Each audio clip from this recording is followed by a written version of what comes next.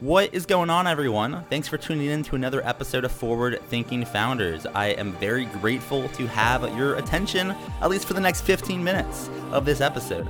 Forward Thinking Founders is a podcast where I interview pre-seed and seed stage founders about their products, what they want to build into the world, and why. We dive into how they spend their time, what's their vision, what's their origin stories, all these things, so you can learn all about what's coming tomorrow. Because these companies haven't hit critical scale yet. Most of them haven't hit product market fit.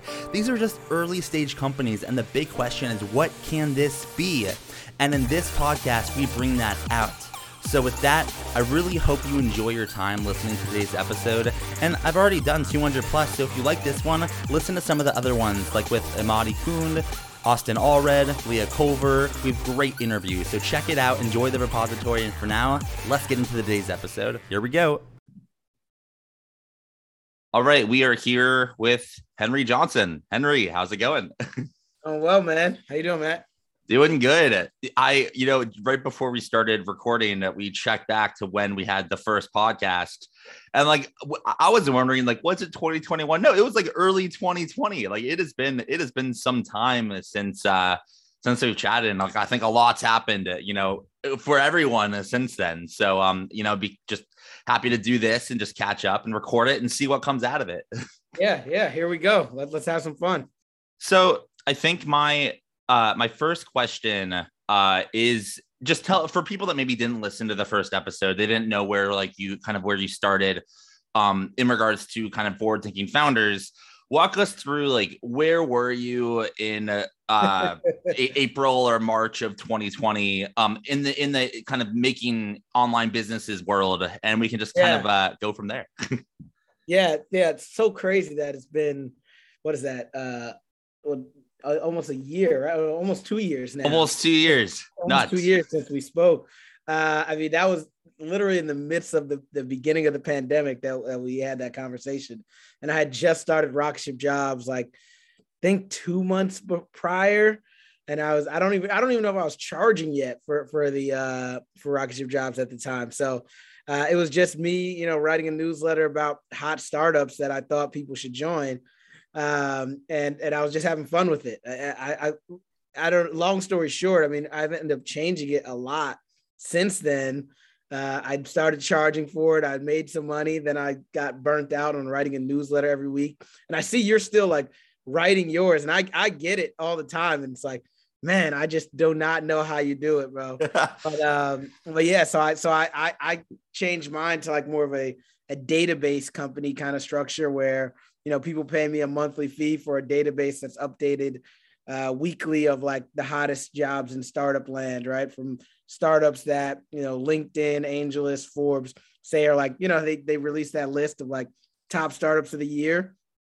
I just, kind of scrape their websites for their jobs that they have coming for those companies and release it to people, put it all in a database. It's 7,000 jobs updated every week, and be extra 500, 600 jobs released every week, and just send that to people, make sure that they know kind of what's going on for the hottest startup. So yeah, it's been a journey for sure, but it's fun. I feel like the internet has pretty much unlimited, you can do anything on the internet, and it's just kind of deciding where you're gonna point the ship and start going until you kind of go in, the direction that kind of makes sense for you.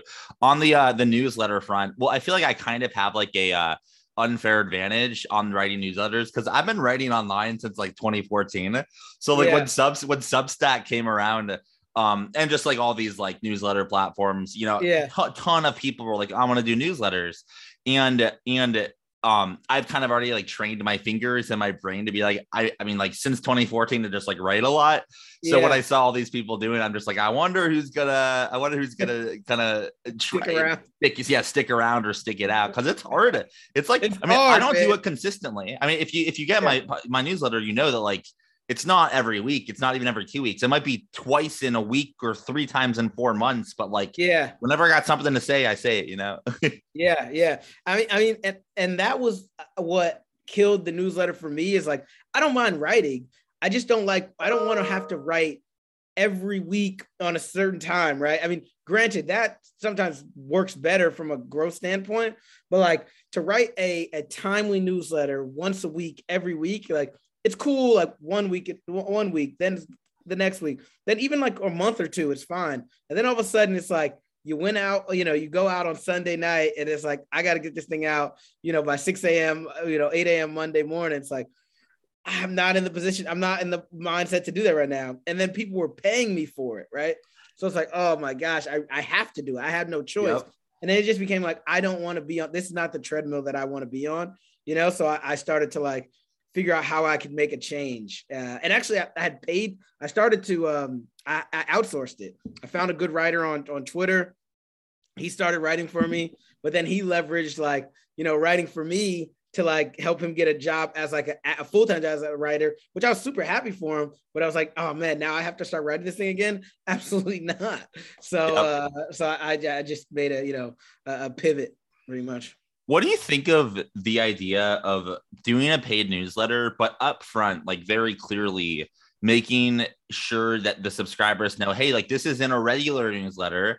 Like you get my thoughts whenever I feel like writing them, and it might be twice in a week, kind of like what I said earlier. But like the angle is like this is irregular, and you're signing up for an irregular newsletter. Do you think that could work?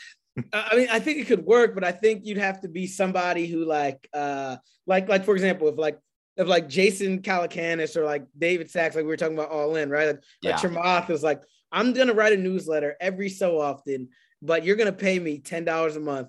You may pay for 3 months in a row that I don't send you anything. Yeah. But on that fourth month, I'm going to send you some heat. I'd be like, yeah, whatever. Like, you know what I mean? Like, but it's Chamath or because it's Jason. Exactly. Yeah. It's Chamath. Like, if it was just like, but like, it was just somebody random, like some random person that like, has like 1,000 followers on Twitter, or even me, right? I'm like, maybe people would pay for it for me, but like, I don't think I would pay for it for me. You know what I mean? Like, so I think it'd be tough if you're not like a big name already, Yeah, definitely. Well, I think that's what people kind of found out in this last like this creator like boom. Like everyone kind of had being a creator with kind of the bee's knees for like a year and a half. And I think people realize just like it's hard. And when there's so many creators, there's only so much kind of like attention, and at least in one niche, it's just kind of hard, I mean, like there's a lots of attention in the world, but it's like most people are just building for like one or two niches, like fintech or just startup world, and it's kind of hard. Well, that's the challenge I find myself in is like, I don't know my niche. I don't know what niche I want to be in. Cause like I said, I had the startup job thing, right? And it was fun, but then like, I'm now, like I told you, I'm selling it, right? I'm selling it on micro. Which I want to talk about.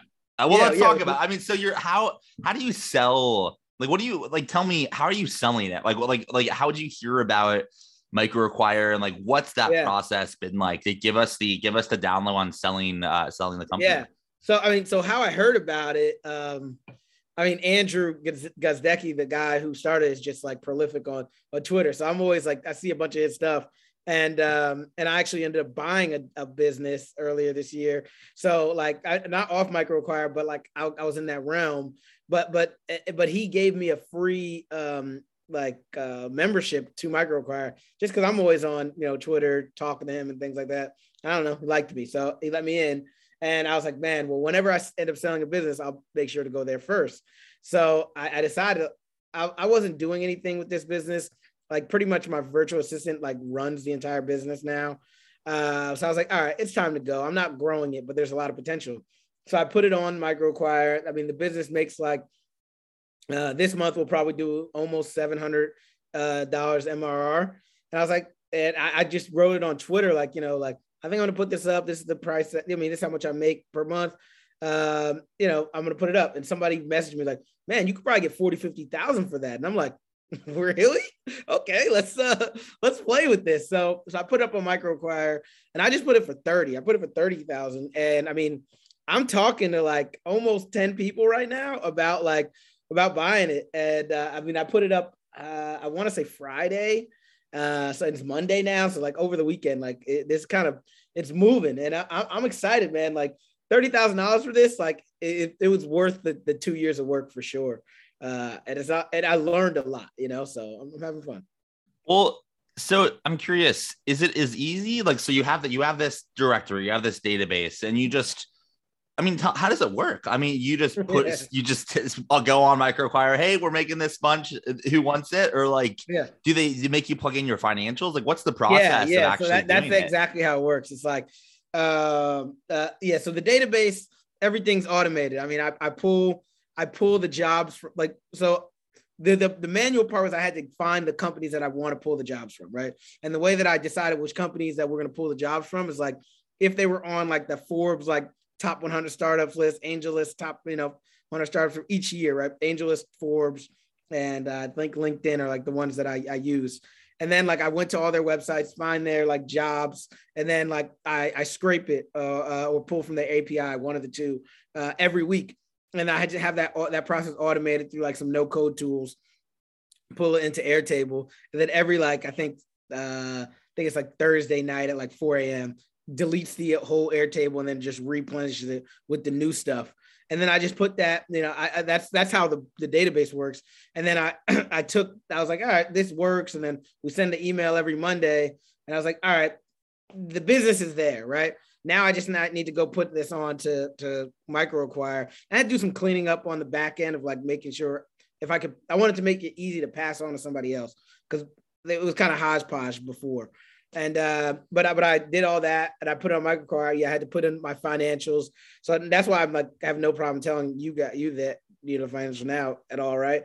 I mean, I put in, it does like $600 a month. It's I pay probably like $100 a month in terms of different products that I use, Webflow, Airtable, etc.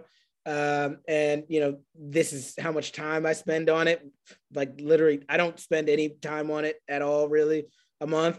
And put $30,000 is how much it is. And then people, hit me up and ask me more questions. And then one thing I do that I don't know if everybody else does, but when people ask me more questions as like I'm learning what more people want to know about, I put that in my Microacquire profile so that the next person doesn't have to ask me the questions, kind of idea. Totally. Man, that is is that like a 17, 18x on like revenue multiple? That's super cool. Well, because it's a database. I mean, it's in the HR world, which is so like Yeah. the great resignation is probably helping you a lot with the multiple. Yeah. Well, so it's six. So what did I say? I put in for 30,000 and it does 600 now. So that's a 50x MRR. Oh yeah, I'm like Yeah. totally bad at that. Yeah, that's like way above what I said. So that's 4 years AR. That's 4x ARR. Which yeah. I mean, when I bought my company, I bought a Shopify app earlier this year, right? And I bought that for like 2.3x ARR, but I did that through like cold outreach. On Microacquire, you're gonna pay more. You're gonna pay higher multiples because you have more competition, right? Microacquire has like if I put my Shopify app on Microacquire right now, I'd probably get 5 to 6x multiples because it's an actual software product. I think this being a database product, I'm getting lower multiples probably than I would. Well, I just realized something. So I am not in the world at all of buying and selling businesses. Like I've never. No, I mean, this conversation will probably like make me think about it. Like maybe I could snatch something on Microacquire, but you just helped me realize something. The multiple is the ARR multiple. So like you could make $500 a month, $1,000 a month, and it's not a multiple of the monthly. It's you times that by 12. And that's the I didn't think about that. That's I probably sound like an idiot, but that's like that. I mean, I'm sure other people didn't know that either. That's super interesting. So the fact that I thought you were in the world a little more. So I'll give you a breakdown, right? So just real quick. I'm like deep as in the world of like startups and venture capital, and I'm like because I'm so deep in that world, like I don't know any other worlds in depth at all. So yeah, just assume I don't know anything but startups and venture capital.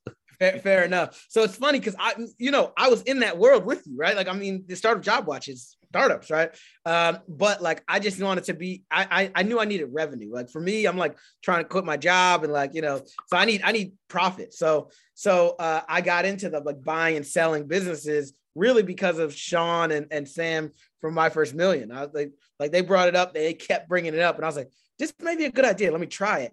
And I dove in, and what I've learned is like people talk about it differently. Sometimes people talk about multiples of ARR, and then if you follow some other people, like they'll talk about multiples of MRR. So, I mean, I can talk about it either way. I tend to talk about it versus a multiple of an ARR, right? So, like I said, like this was a multiple of like 4x ARR, and the purchase I made was 2.3x ARR. But I'm always trying to like the idea is you want to buy low as lowest multiple possible, because I mean the cool thing in terms of like a what do you call it, arbitrage that would work really well right now if you wanted to is like do cold outreach to like let's say you were trying to buy WordPress plugins. You could do cold outreach to a bunch of WordPress plugins, buy them by through cold outreach, probably buy them for like a multiple of like 3x, then just relist them immediately to micro acquire for 5-6x, because the buyers are on micro acquire, but like a lot of sellers don't know that unless you're in that like Twitter world. So there is an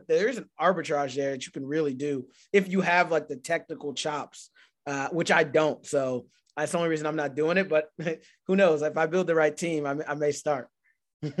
So could like, is MicroAcquire a type of company where like I could buy something like for Seed Scout? Like, is there like all sorts of like, what are some of the things that are listed on MicroAcquire? This is such like a new world to me, because if MicroAcquire does win, and they probably will, Andrew's a beast. Like, this guy's insane. He's like, I think I had him on like episode like 400. Then like 3 months later, he's like, oh, we just raised $6 billion. I'm like, oh my God, like you're a machine. But like, if it works, right? If it grows, I mean, this could be like the new, like this truly could be like not just small acquisitions, but large acquisitions. So I feel like I need to like start paying attention more. But like, what types of stuff can you buy on MicroAcquire? Like, could I buy something for like 10 grand? Like, what are the options on it? yeah, man, for sure. So one thing I'll say, right? Like, so they sell all types of businesses on MicroAcquire. Like, it's like mostly like, in this world, like SaaS or e-commerce, like, things that are digitally based. Like, you're not going to find like a plumbing company there mostly. But like, there's database companies like mine, there's SaaS companies, there's Shopify apps, there's e-commerce, stores and things like that. And they have all different price ranges. Like, I've talked to people about buying apps for $15,000, because that's how much I bought my Shopify app for. I bought it for 15. And there were at least some for 10. The challenge, like I said, with MicroAcquire for me was like the multiples were a lot higher than what I wanted to pay as like a novice buyer. Now, like maybe I would do it because like I understand how to buy an app and then grow it. So it'd be more like you're competing against more experienced people on there. So that can be the challenge with it. But like if you had 10 grand, you wanted to buy an app, for sure there are apps there on MicroAcquire to do it. I mean, I love it. I mean, I think this buying and selling apps thing, or buying some businesses is going to be a lot of fun over the next few years. I'm like making it a count right now because I'm just curious. Like, are there any like things that are like a compliment to Seed Scout? Right, I'll be like check it out. Tell me about later. Seed Scout. Like, how has it changed? Like, I mean, because since I've talked to you, I mean, Seed Scout's involved a lot. I mean, I don't even think it was called Seed Scout when we talked. It was so I was still Forward Thinking City, which ended up turning into Seed Scout. Wasn't even a thing yet when we first talked. I hadn't even started the company. I was still working at Prenda, which was the education company I was working at. And yeah, I mean, if we talked in April, what happened? So I was working at Prenda from November of 2019 through July of 2020. And then because of COVID, I mean, speaking of everything that we're talking about here, I mean, it was chaos that was happening, and this chaos was a perfect round for like entrepreneurship. So there's so many people trying to start stuff, and I'm like, I need to like do something here. Like, I am like an entrepreneur. I'm able to take, because of my situation, because of how lucky I am, and also the amount of risk that I'm willing to like bear as like a human. I decided to quit my job and take some risk and build something. And then the beginning was Forward Thinking City. So it was like a virtual city for entrepreneurs, that or really founders, like startup founders, where they could come pay $20 a month to get access to events and stuff. And then, wow, what a journey since I started that. I mean, we ultimately killed that because I didn't like the idea of founders paying anything. So then I like started going down this path, like, oh, what if we did like Lambda School for VC, where if we help a founder raise money, we get a cut. I realized that was a very bad idea when I got a lot of feedback from the market. Yeah. So then, why? What was the feedback? So the thing is, so a lot of people are trying this now, and if anyone is listening, you're welcome for telling you why what you're doing probably won't work, at least in this market. It's because, let's say you're a founder, right? And you want to work with Seed Scout on your capital raise. You say, Matt, I'm willing to give you 5% of what we raise to you if you help us raise money. Well, whose money are you giving? Like, is it your money or is it a VC's money? So it's really the VC needs to be fine with giving 5% of what they give to you to a pretty much a broker. And some might be fine with that. But the best, they'll be like, you can't do this. Like, you couldn't do this without giving this guy 5%. Like, that's a signaling issue. And of course, there is there's the huge problem in startups, which is just the diversity problem, where like some of these ways are how you get more out of network founders in the game. But that, I've identified that is not going to be a way that it works. And I've identified another way, which is working beautifully. And it's good because a lot of people are trying that. And I'm like, it's not going to work. Like, I'm sorry. It's like, it won't work today. It could work in 5 years or 10 years when the culture has changed. But right now it's not a chance. So, cause I know that's a big thing of yours, like helping founders that are outside of network, like get into, this realm, get funded, etc. Yeah. So what is Seed Scout doing now? Yeah. So today we're similar type of product to Startup Job Watch. And like, we're like kind of a database, not for jobs, but for just startups that are raising capital. So any founder can come onto our website. You don't need an invitation. You don't need to pay. You just literally come onto seedscout.com and you can list yourself on the database.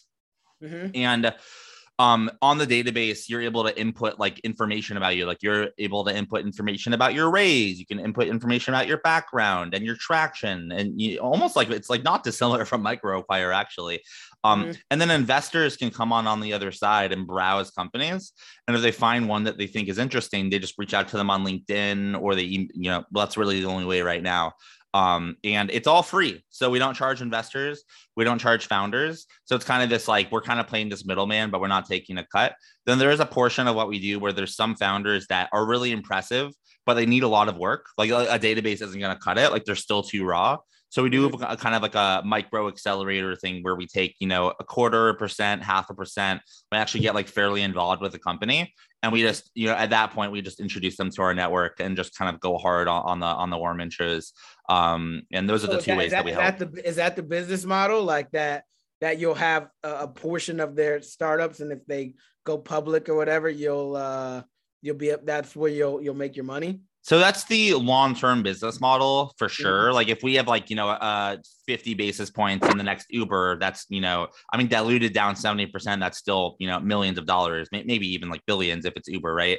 But the thing is that my problem is that isn't gonna give us the cash flow in the short term to build a company. Yeah, that's exactly. So I've been evaluating different business models in the short term. What I'll probably end up doing is do some sort of enterprise like play where we charge VCs, $30, $40, $50, $60,000 a year to do pretty much get your dedicated scout. The scout uses our own database, learn we'll go deep dive on 1 to 3 markets, things like that. And we'll probably do an enterprise play because there's not that many VCs that can pay that much. But if we charge enough, there's enough that will pay enough, so that's, we'll see though. We might change the model. We're not charging anything now, which allows us to be flexible on what we end up doing. Yeah. That's interesting, man. And you don't have to tell any numbers on this, but I would imagine if you have a good amount of investor interest right now, you could charge, even if you charged $100,000 a month right now, or $400 a month, whatever your number is. That one thing I learned from Rocket Ship Jobs is I was charging the wrong, like I was charging the wrong sector of the market, right? Like when I was doing Rocket Ship Jobs, the people that were actually interested in what I was like doing, I mean, look, there were job hunters interested in me highlighting these startups for sure. But like their wallet is smaller, right? Like they're like, oh, I'll give you $20 a month because you're highlighting these startups. But like when I started to really look at my list, I had angel investors and VCs like more like on my list hitting me up like, how'd you find this company? Like, this is a very interesting company. Like, I think that could be like a play for you is like, you know, maybe you take like you have the database. I don't know how many startups you have on it, like whatever. Let's say you have, 500 startups on it.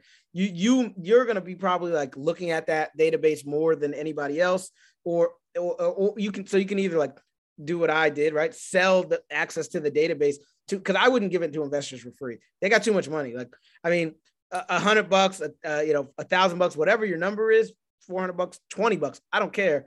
I would sell it to them. Like access to this database is going to cost you as an investor, right?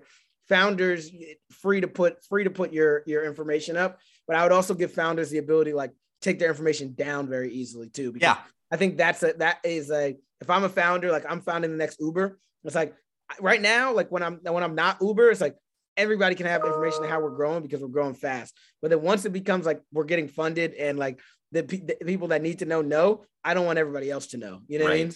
That's how I would look at it. But so that is so I was charging investors. There was a point just like Forward Thinking City. God, I'm such like a schmuck sometimes. Like I got about like 100 investors to actually pay an average of like $30 a month, $40 a month. But the problem is that it was twofold. One, it was a huge signaling problem where like the best investors weren't paying because they think they have the best deal flow, and they do. Like they have great deal flow, right? And like they would do something for free, but like they wouldn't pay.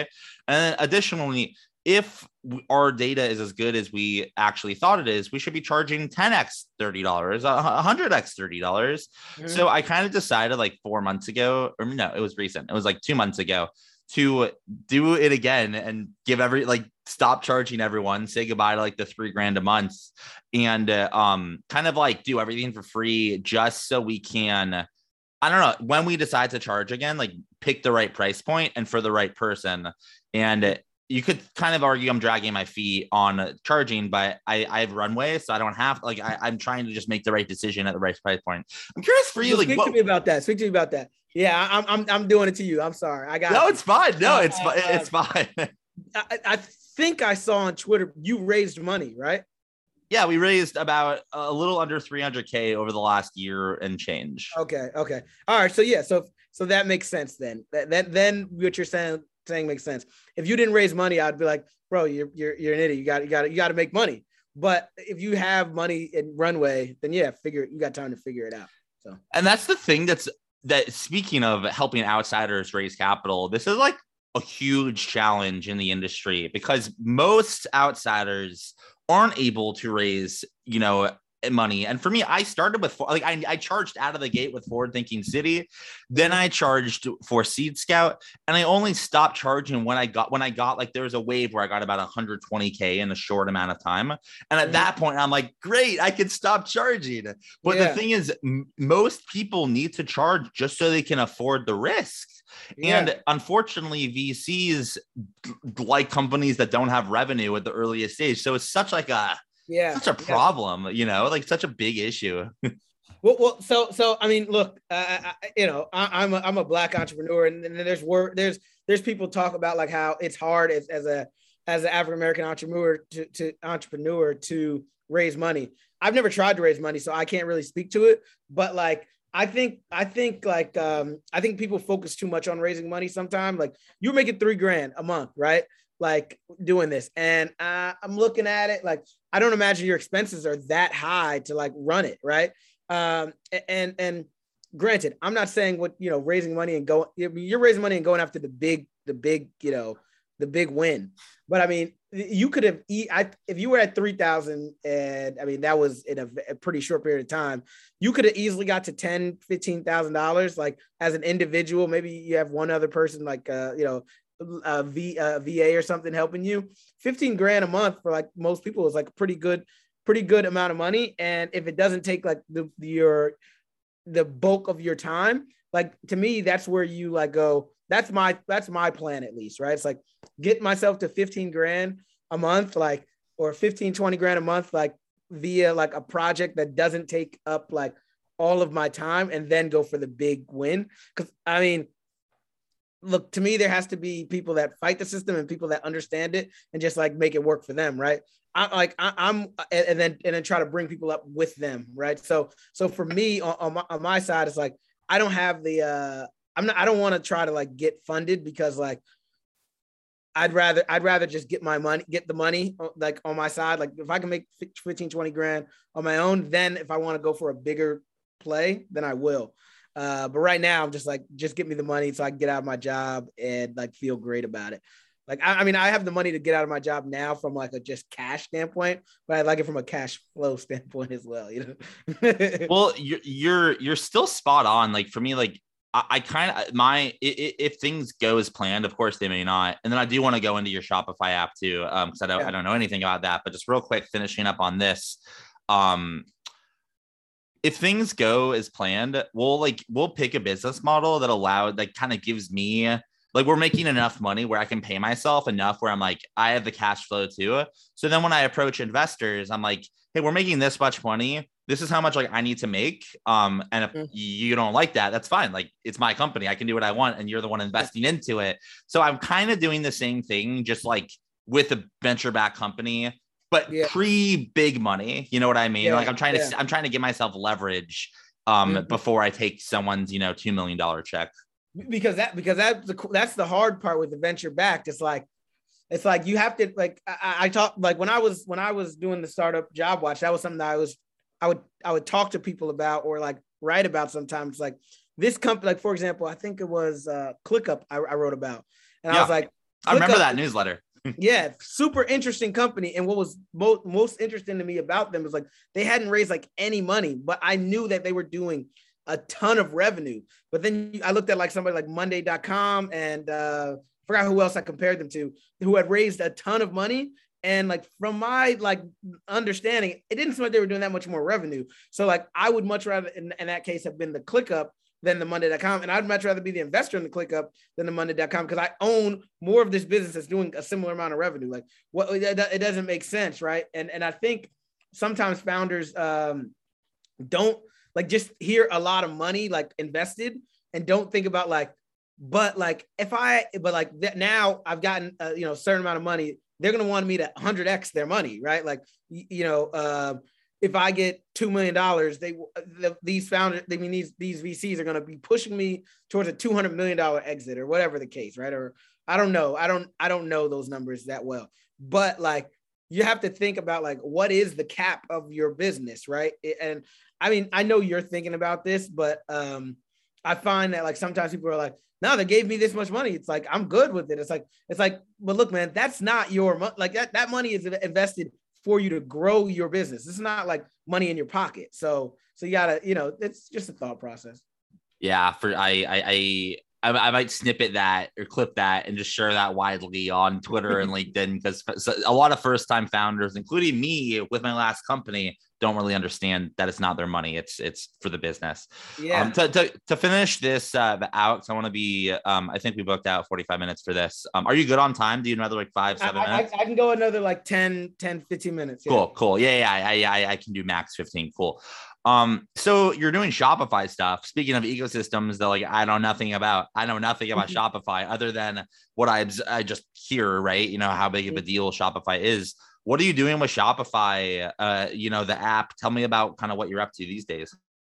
Yeah, man. So I mean, I'm always changing directions, which is good and bad. Like, but I'm always I like the learning what's going on the internet and having fun with it. I admire your ability to like stay focused on one thing. I think it's going to be good for you. But for me, yeah, I've started looking into Shopify apps now, and then largely the reason I've kind of gone that direction, I like the business model of software, right? So I wanted to go into software. I think it's a really good business model if you can do it. because, build once, sell however many times you want, as long as you have the best software, or you don't even have to have the best software, as long as you can out market and out customers, satisfy everybody. That's how I look at it. So what I did is I went on the Shopify store. There were like 5,000 Shopify App Store. There were like 5,000 apps at the time when I looked at it, and I started trying to find ones that I thought would be like in my price range.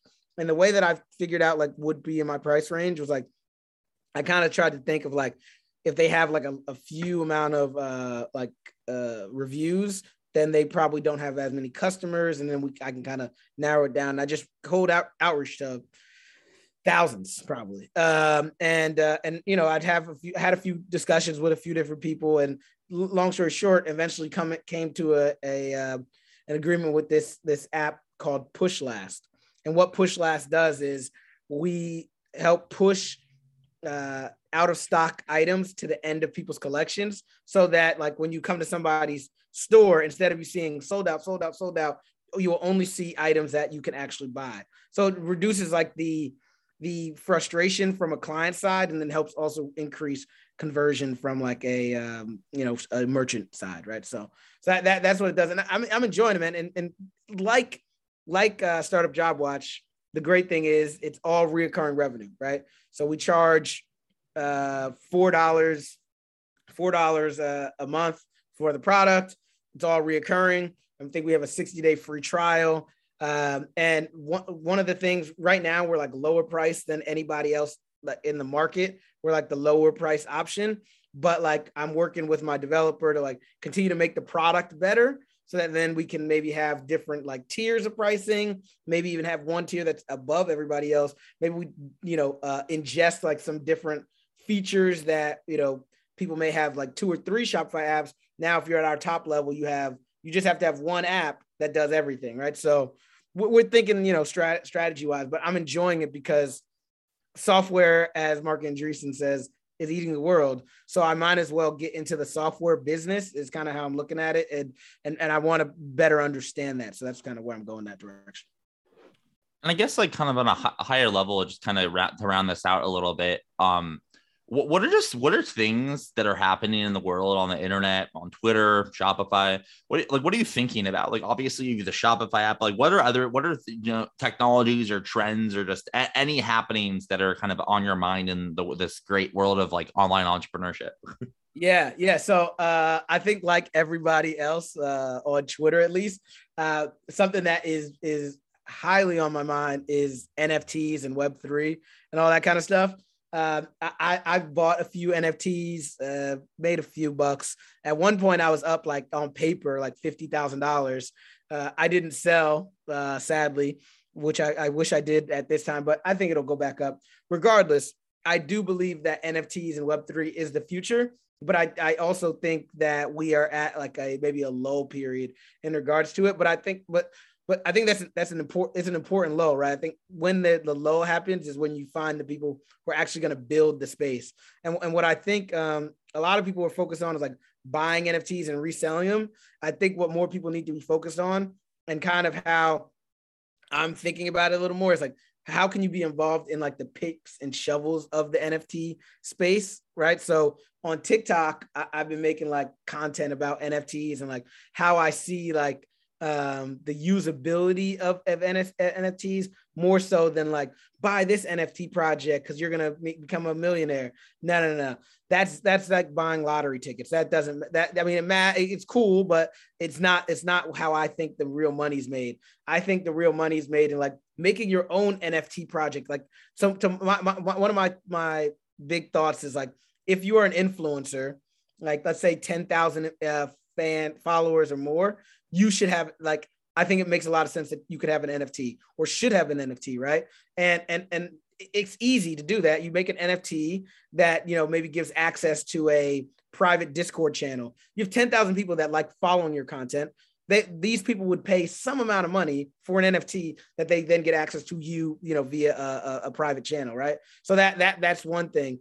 And then if they have that NFT, you can then give them benefits past that one sale, right? You can say, okay, now anybody who has the NFT, I'm also going to be doing like a Zoom on this day. Like, you know, all my NFT owners will be able to come to this. Or like I made a new NFT like that's coming out.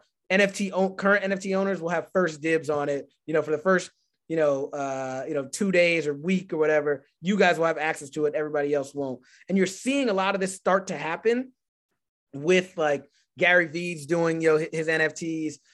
Kevin Rose has an NFT that he just released. There's like Sarah Jessica Parker, who's like from Sex and the City, has a wine club that they have an NFT, and that's how you get access to the wine. And what's cool about that is like if that wine becomes like very hard to get and only the NFT owners can buy it, the value of your NFT is going to increase to get on the list to buy I can sell my space on the list to buy NFTs, right? So it becomes more valuable. And I think that's where the NFT value is going to come in rather than a picture of a ape or something like that, right? So I think that's something that's really interesting to me. Even though I'm very focused on Shopify, NFTs are also highly on my mind.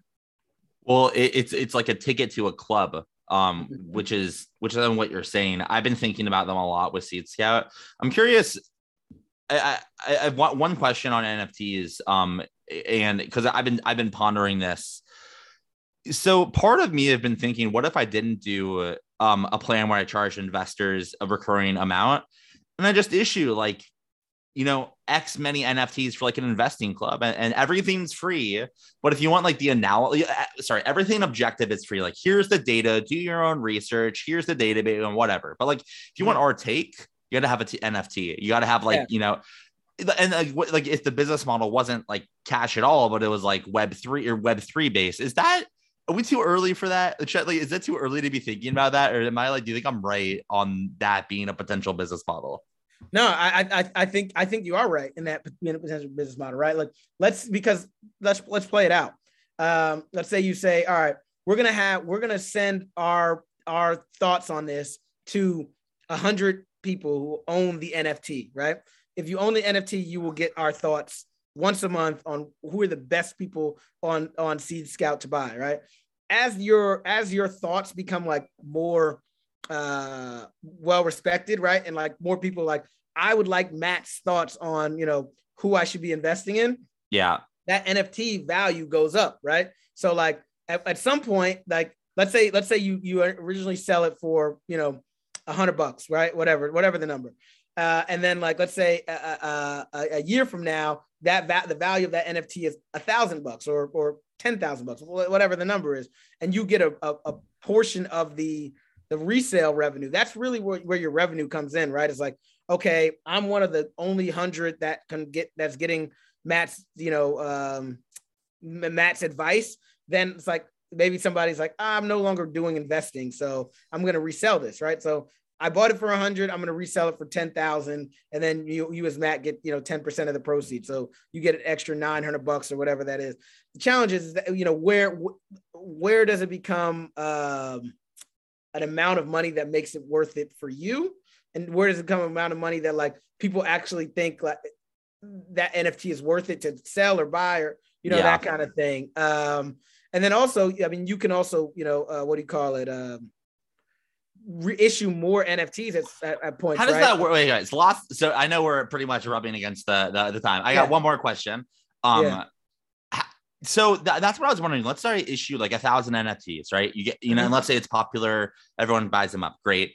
What if there's 3 years goes by, they're now so expensive? Like, how does the reissuing NFTs work? Does it need to be at the price of the other NFT? Like, how does this work? The thing is the wild, wild west, man. You can reissue it at however you want, right? The challenge is now, as a person who if I own this NFT that, has gone up to $50,000 in NFT, and then you're like, I'm going to release a new one that's, the same benefit, same thing. Yeah. It's like, oh man, fuck you, bro. Like, you know what I mean? Like, it's like you've increased the supply of my product of what you've given me. Right. So it becomes a catch-22. It's interesting. I mean, but the good thing is like Gary Vee's doing this now, right? He has his VeeFriends, and he's coming out with VeeFriends Series 2 soon. it's not going to be nearly as it's not going to be as expensive, he's saying, and it's not going to have all the benefits as the VeeFriends, right? So what you do is like the original one, maybe like the platinum card now, and then then like, you know, a year from now when that platinum card was worth, you know, $10,000-$20,000, it's like, oh, I'm going to release a gold card. Yeah. You know, it's not going to have all the benefits of the platinum, but, you know, you're still going to be on the in club. So, you know, if the platinum members don't, like, let's say you did like, you started doing things like every week you're going to do a Zoom, and it's like platinum members get, you know, first dibs, right? Like platinum members can come, but if it doesn't fill up from platinum members, we'll then allow gold members to apply to come, something like that. You know? Yeah, it's interesting. All right, I'm gonna think more about this. Well, anyways, where can people find you? Where, you know, just, you know, as we end this out, where can they find you online? What's your Twitter? Where can they kind of connect if they want to learn more? Yeah, Twitter's the best place, man. So just check me out. I'm Talk to Henry J, and that's Talk TO Henry J, right? So it's not the number 2, it's Talk and then TO Henry and then the letter J. So I know, bad branding, but it is what it is. It is what it is. So cool. Hopefully connect with some people. I'm looking forward to it. All right, good catching up. Talk to you next time. Talk to you, man. Peace.